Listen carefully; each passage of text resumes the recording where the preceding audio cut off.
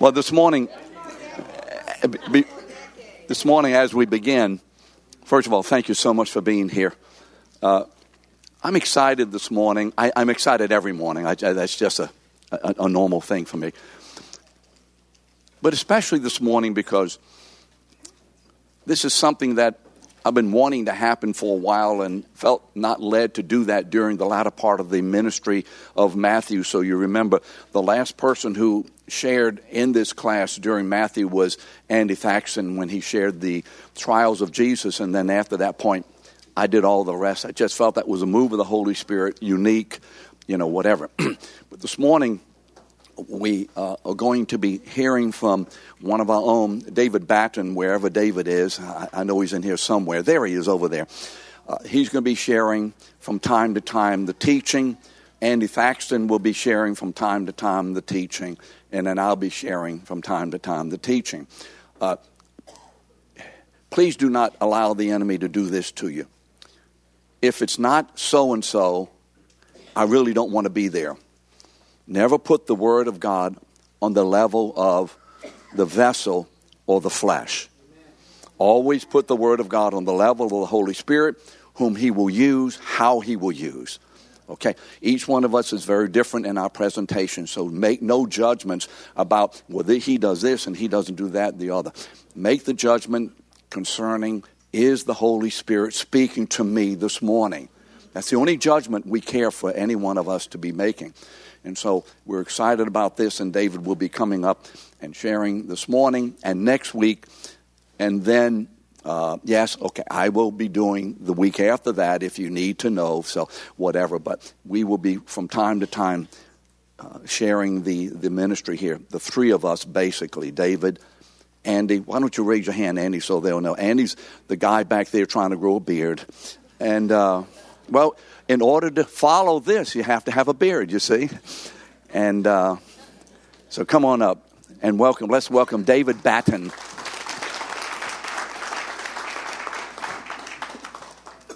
I didn't realize having a beard was a qualification for our teaching. I just want to start off. I'm honored to be up here. I'm a little surprised to be up here today, actually, and not just honored because when Peter said that he was going to do the three omni attributes, and then I was going to be up the week after that, I thought, what are the chances he gets through that in 3 weeks? And the wind blows where it wills, because he did. No, but, okay, so I said something, a joke, I got to say something nice, he'll hate this, but I've really enjoyed working and serving with Peter over the years. I think the thing I'm most encouraged and instructed by as I work with him is just the way that he cares for the people that he's serving. I know you all have experienced that. I'm not telling you anything new, but just to say from up front, the way he cares for people, I think is great and something that I want to emulate just in the way that I even teach this morning. So I'm really excited for the topic this morning. I'm going to be talking about God's immutability. And I'm excited for that because I personally had a lot of questions in this category last year, and what I found through some study not only helped my understanding of God, but really helped my joy in Him. And I hope that, I know this can be a challenging topic a little bit, just to understand what is meant. Anytime the finite try to understand the infinite God, it's a challenging thing to understand. But I hope you walk out of here this morning not just understanding what immutability even means, but with your joy in God grown, your affection for Him strengthened.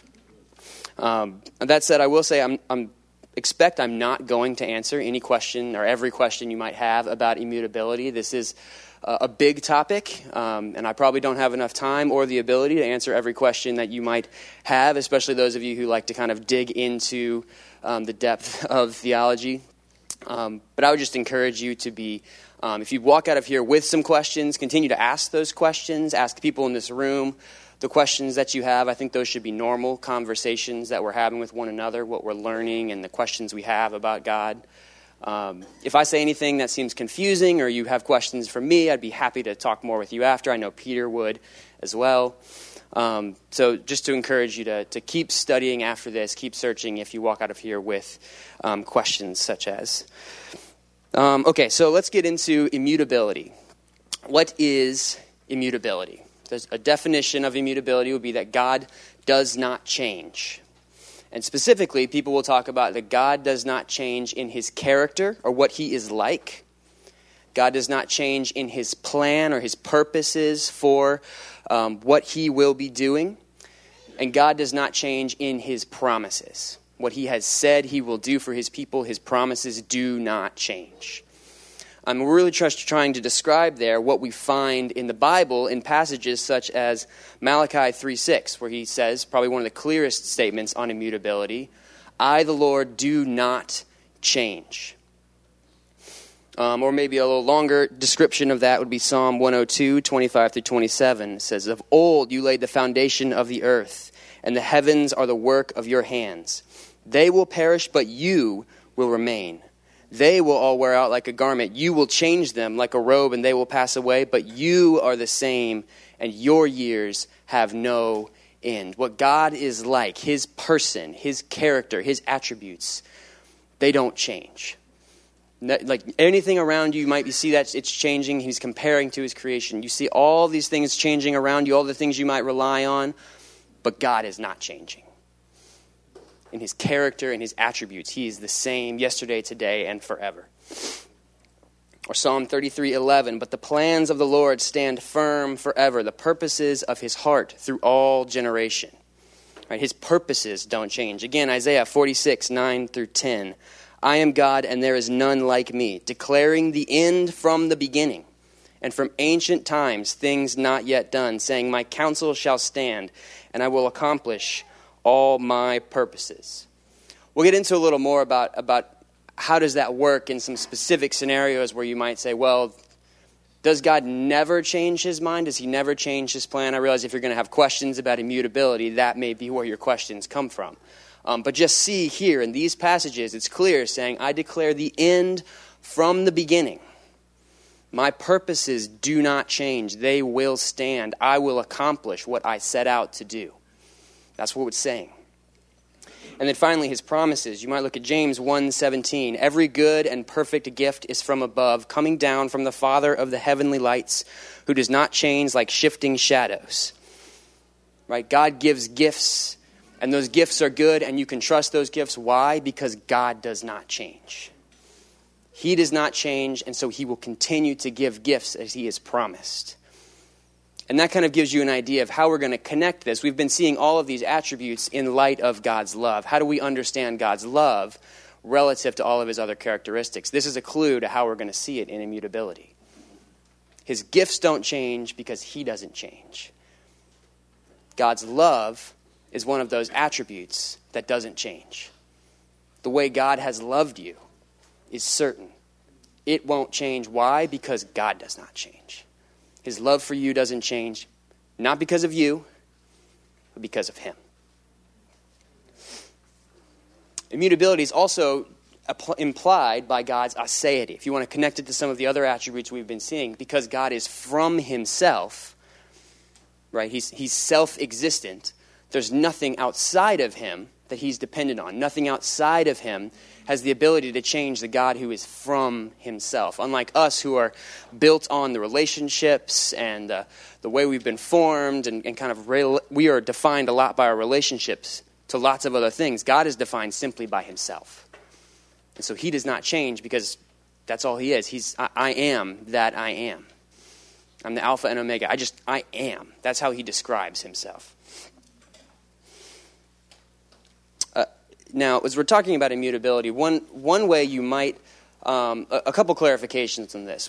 People have talked about immutability not to say that because God doesn't change doesn't mean that he can't do different things at different times. They'll sort of say God's immutability does not make him immobile as he relates to people.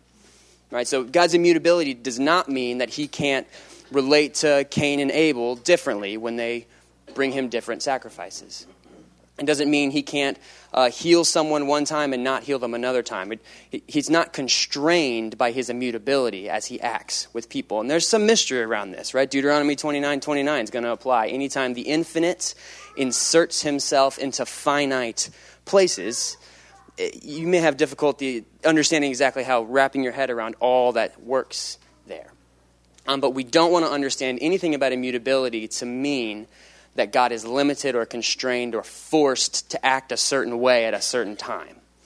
Right? He still has the ability to choose and to do this or to do that.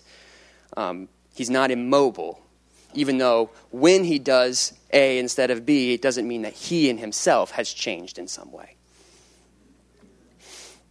Another way that I think might be confusing is if you try to understand immutability or unchangingness relative to people who you know of that are unchanging, right? If you think of maybe an old man who's sort of set in his ways, right? He's just lived his life this way so long that that he's now set. He's not going to change.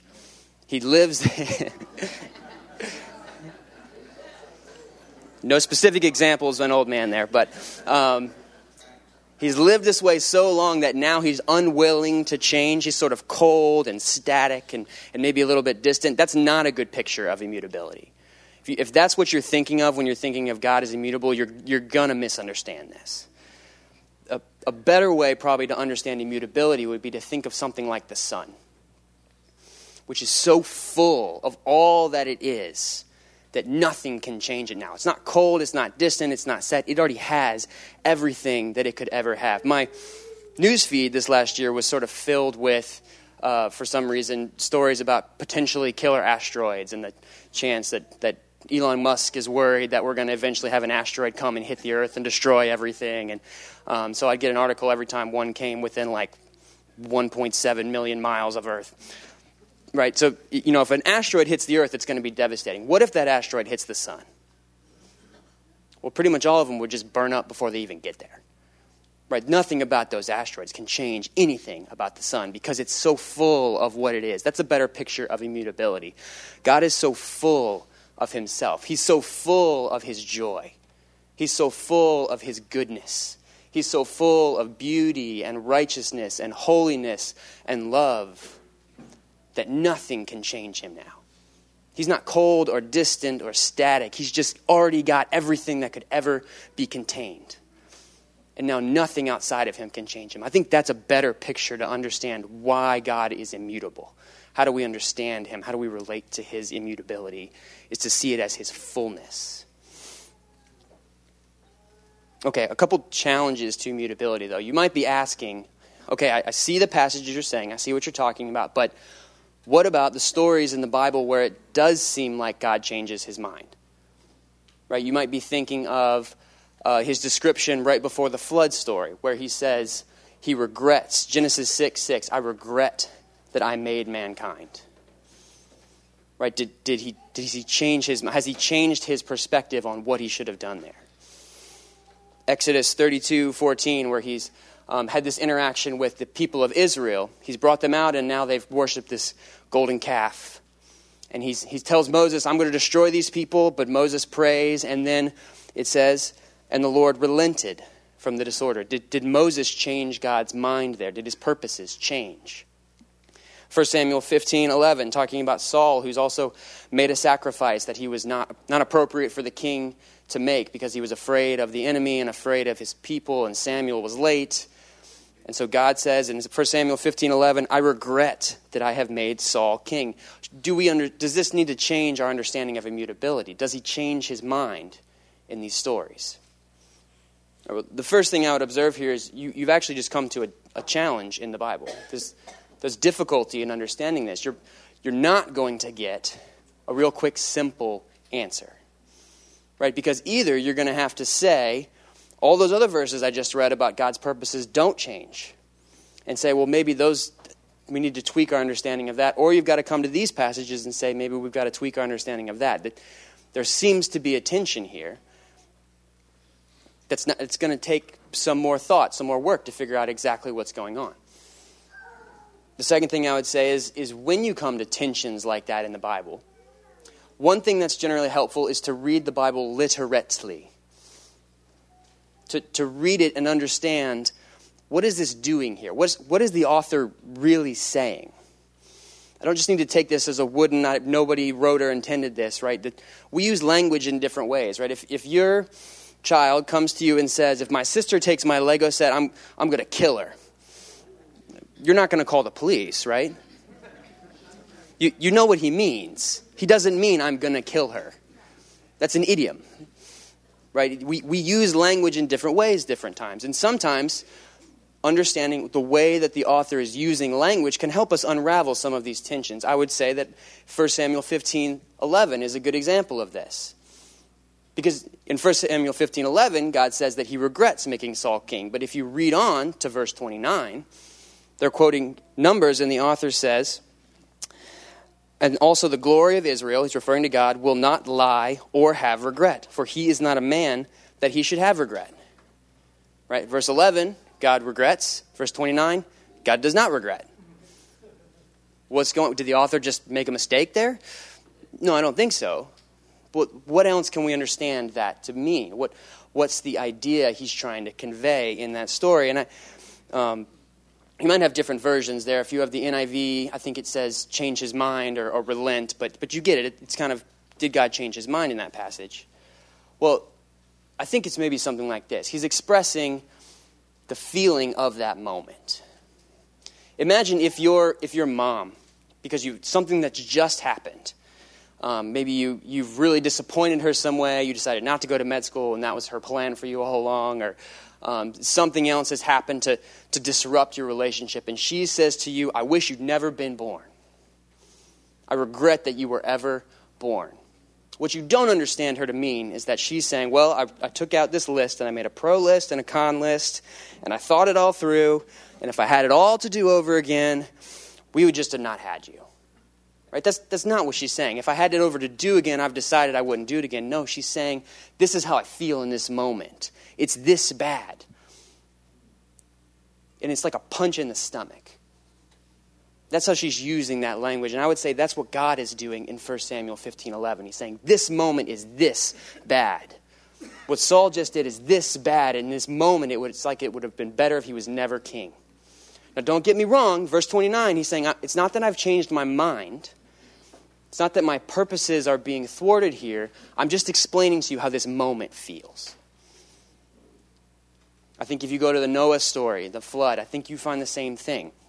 I don't think that's a story where God, who's sort of flip-flopping, says, oh, no, I've made a huge mistake now. I should have never made these people. Right? You could read it that way, but I don't think that's what's intended. I think what he's saying is this moment is this bad. That it would have almost like been better if I had never done this. And yet you notice he doesn't wipe everyone out. He saves Noah. And then Noah makes a mistake right after that. Was that a surprise too? Should he not have saved him? No, I don't think so. I think what you should read in that story is to say that God says it's this bad, and yet he doesn't destroy everyone. On display, in contrast to the regret of that moment, is the love of a long-suffering God. And we should understand it's this bad, and yet the story continues.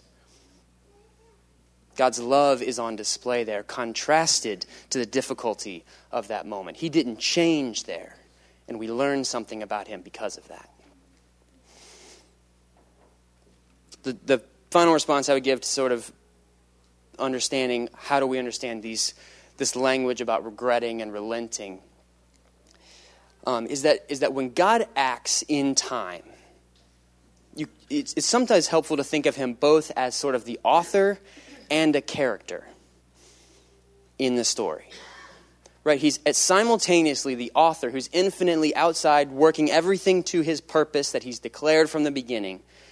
And he's a character in that story, interacting in real ways, working towards the end he's intended, but with real interactions with people in the story. Right, so an example of this might be, the other day I was working with my son who has this, he'll just kind of get stuck sometimes. Right? He'll get really focused on the one way he thought something was going to go, and then no matter whatever happens, it's like his brain is shut off, and he's just stuck on whatever that one thing he wanted to happen the way, and it didn't. And so he was just kind of in one of those moments, and I needed to get him out of it. I needed to switch this thing back on. And so I said, Oliver, if you can't have self-control right now and choose to do, I don't even remember what the conflict was. It was not a big deal. If you can't have self-control right now, I'm going to have to take away one of your Lego sets. Now, I did not want to take away one of his Lego sets. That was a fight I was not ready for. But that wasn't my purpose. My purpose was to get his brain working on. And I knew Lego sets was a valuable thing enough to him that he was going to start thinking again. And he did. He was able to kind of pull it together, and we salvaged the night for everyone. Because I knew that was going to work. I acted in a way, I played a role that needed to get to what my real purpose was. And if you look at the story with Moses, particularly, Exodus 32, I think that's exactly what God is doing. He's playing a role to get to the end he's always wanted. Right? He's talking to Moses, telling him, I'm going to destroy these people, and Moses responds because God knew Moses was going to respond that way. And why do I think that that's the best way to read the story? Well, look at the picture you get at the end. You've got on one side the people, and their sin is so obvious. On the other side, you've got God and his righteousness and his wrath and that needs to be meted out for justice. And in the middle, you've got a man interceding on behalf of the people before God. And because of this intercessor, God's wrath is averted. Does that sound familiar to anybody? That's a picture of the gospel. That's a foreshadowing of what God is going to do one day in Christ. I think that picture is what God wanted all along, so that when we get to Jesus, we look back and say, oh, it's like that. That was his intention, to display the particular shape of God's love for his people as grace coming through a mediator on behalf of the people. God didn't change his mind. He demonstrated the way he loves people. So we would begin to see over and over again, this is how I do it. Now, what if Moses hadn't prayed? This may be your question. What if Moses hadn't prayed? Because we want to know, I think, really, does it matter if I pray? Right? If God's going to work to his end, does it matter that Moses was there? Does it matter that I pray for whatever thing it is you want to pray about? Well, let me give you a confusing answer. Yes and no. In the one sense, does it matter that Moses prayed? Yes. Yes, it did. I think if Moses had not prayed in that moment, the picture is gone. There's no intercessor. And we know what happens when there's no intercessor. You get to Ezekiel 22:30, and God says that he looks for someone to stand in the gap. And because there's no one, that's why judgment ultimately comes to the people of Israel. If there's no one in the gap, if there's no intercessor, if there's no one praying, the people are wiped out. Does it matter that Moses prays? Yes.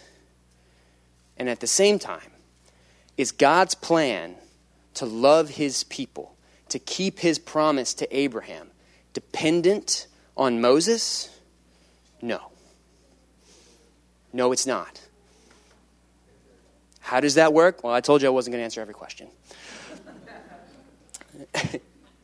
Does it matter that you pray about whatever specific thing you're praying about? Yes, it does. And is God's love and purposes for the person or the situation that you're praying for dependent on you? No, it's not. Both of those things are true at the same time. And there's mystery here. But it's also a pretty good picture, isn't it? The story we get in Exodus 32, where we see God working through specific circumstances to accomplish his definite end that matters when people interact and also shows it's always been dependent on him. That's a good picture. It's a confusing picture, but it's really good. And that's really what I want to see in immutability, is that God's immutability is often demonstrated in Scripture to show that we can rely on God. That the confidence of God's people is dependent on him. If you read on in those two verses I quoted, Psalm 102 and Malachi 3:6, actually stopped a little bit short just to describe the immutability part. But if you see why the author is explaining those passages, Psalm 102, 25 through 27 is talking about that all of creation will pass away, but God will remain. You remain the same, and your years never end. And then the final verse in that psalm is this: the children of your servants shall dwell secure. Their offspring shall be established before you. Why is he talking about the fact that God never changes? So the people reading the psalm would know not only you, but your children can have confidence because God does not change. You can look, all these things around you can be changing. Whatever you thought was going to be securing your future can be gone, wiped away. You can be dealing with any situation, and here's your confidence. God does not change like all these things around you. And because God does not change, you and your children will dwell secure. Malachi 3:6. If you remember the context of Malachi, this is the returned exiles who've come back to the land, and they are actually, they've begun to build the temple, but they haven't really been that faithful lately. Right? Everyone remembers Malachi 3:10 because it's the passage that's talking about tithe, but it's talking about tithes, bringing the tithes into the storehouse because the people were not bringing the tithes into the storehouse. Malachi has come to sort of judge and reprimand and rebuke the people. And in the middle of this reminder of who God is and rebuke for their actions, we get Malachi 3:6. Which says, for I, the Lord, do not change. Therefore, you, O children of Jacob, are not consumed. Why are you not consumed? Because you've been doing the right thing? No, you have not been doing the right thing. You have not been faithful. But you are not consumed because I don't change. That's what God is saying. You haven't kept your promises. I keep my promises. Your security isn't dependent on even you being faithful. It's dependent on me. And that's what I think we need to take from immutability. That the picture we take, whatever, think of your promise, your favorite Bible verse, your favorite promise in the Bible. Maybe it's, I will always be with you to the end of the age, Matthew 28. Maybe it's that God will complete the work in you, Philippians 1:6. Maybe it's that he works all things for the good of his people, Romans 8:28. Whatever it is, whatever your favorite promise in the Bible is, why can you trust that promise? Why do the words written 2,000 or more years ago to people that you've never met still apply to you?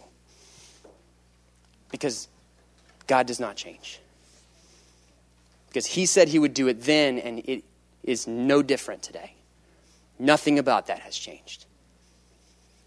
As I was thinking about this, I think the Spirit showed me this parable in light I'd never seen it before. But the parable of the prodigal son is, I think, a picture of God's immutability. Because what do we get? At the end of that story, when the son has left, has taken all of a portion of the family's wealth and run off and squandered it, disrespected and broken the relationships with his father, what do you get at the end of that? You get a father whose love for his son is no different than on the day he left. His love has not changed even a bit. And that's the way that God loves us. God's love is immutable. It does not change. It will not change. Your experience of God's love might change. Right? The son's experience of his father's love was different when he was off in a foreign land or when he came back. Right? I don't know what you've walked in this morning or what experience of God's love you've had. You can leave God's love. Right? You can take yourself away from the experience of it. Storms and clouds may happen and it may feel different, but the fact of God's love never changes. The sun is there whether you go hide in a cave, whether there are storm clouds, it's there. It's no different. It doesn't change. This is a frequent comfort to me as I think about how do I know that into the future that my salvation will be the same. That I'm going to continue to be faithful. right? In moments where I feel that I failed or I've sinned or I've just realized how ridiculous I am, how do I know that the course of my life is going to turn out okay? It's not me. It's God who doesn't change. The God who has been faithful to me, who is faithful to me today, is going to continue to be faithful to me. Nothing about him is ever going to change. That's the way that we should see immutability. Well, I think when you understand this truth, you learn to love things like Psalm 136, which if you're reading Psalm 136 in your Bible reading plan, you get to it, you might kind of be like, okay, well, I got the point. Why do we need so many verses on this? So every second verse in that is the same line. It just says, for his steadfast love endures forever. It's just a bunch of thoughts collected. It's the story of Israel, all connected to the idea that his steadfast love endures forever. But do you see why that truth is worth repeating over and over and over and over again? That's our confidence. His love does not change. And I hope as you think of this truth, you will walk out sort of humming the song that this is every time I finish going through these thoughts, I end up humming the song that comes from this passage. Verse 12 in Psalm 136 might sound familiar if you've sung songs here for a long time. With a mighty hand and an outstretched arm, his love endures forever. That's the tune of this truth. I hope you walk out singing that tune and reminding yourself that your future is not dependent on anything else around you. It's dependent on only one thing, the God who does not change. His promises for you, his love for you is the same. Nothing you ever do, nothing you just did, nothing in your past, nothing you might do tomorrow, none of those things can ever change this fact. God's love endures forever. Thanks.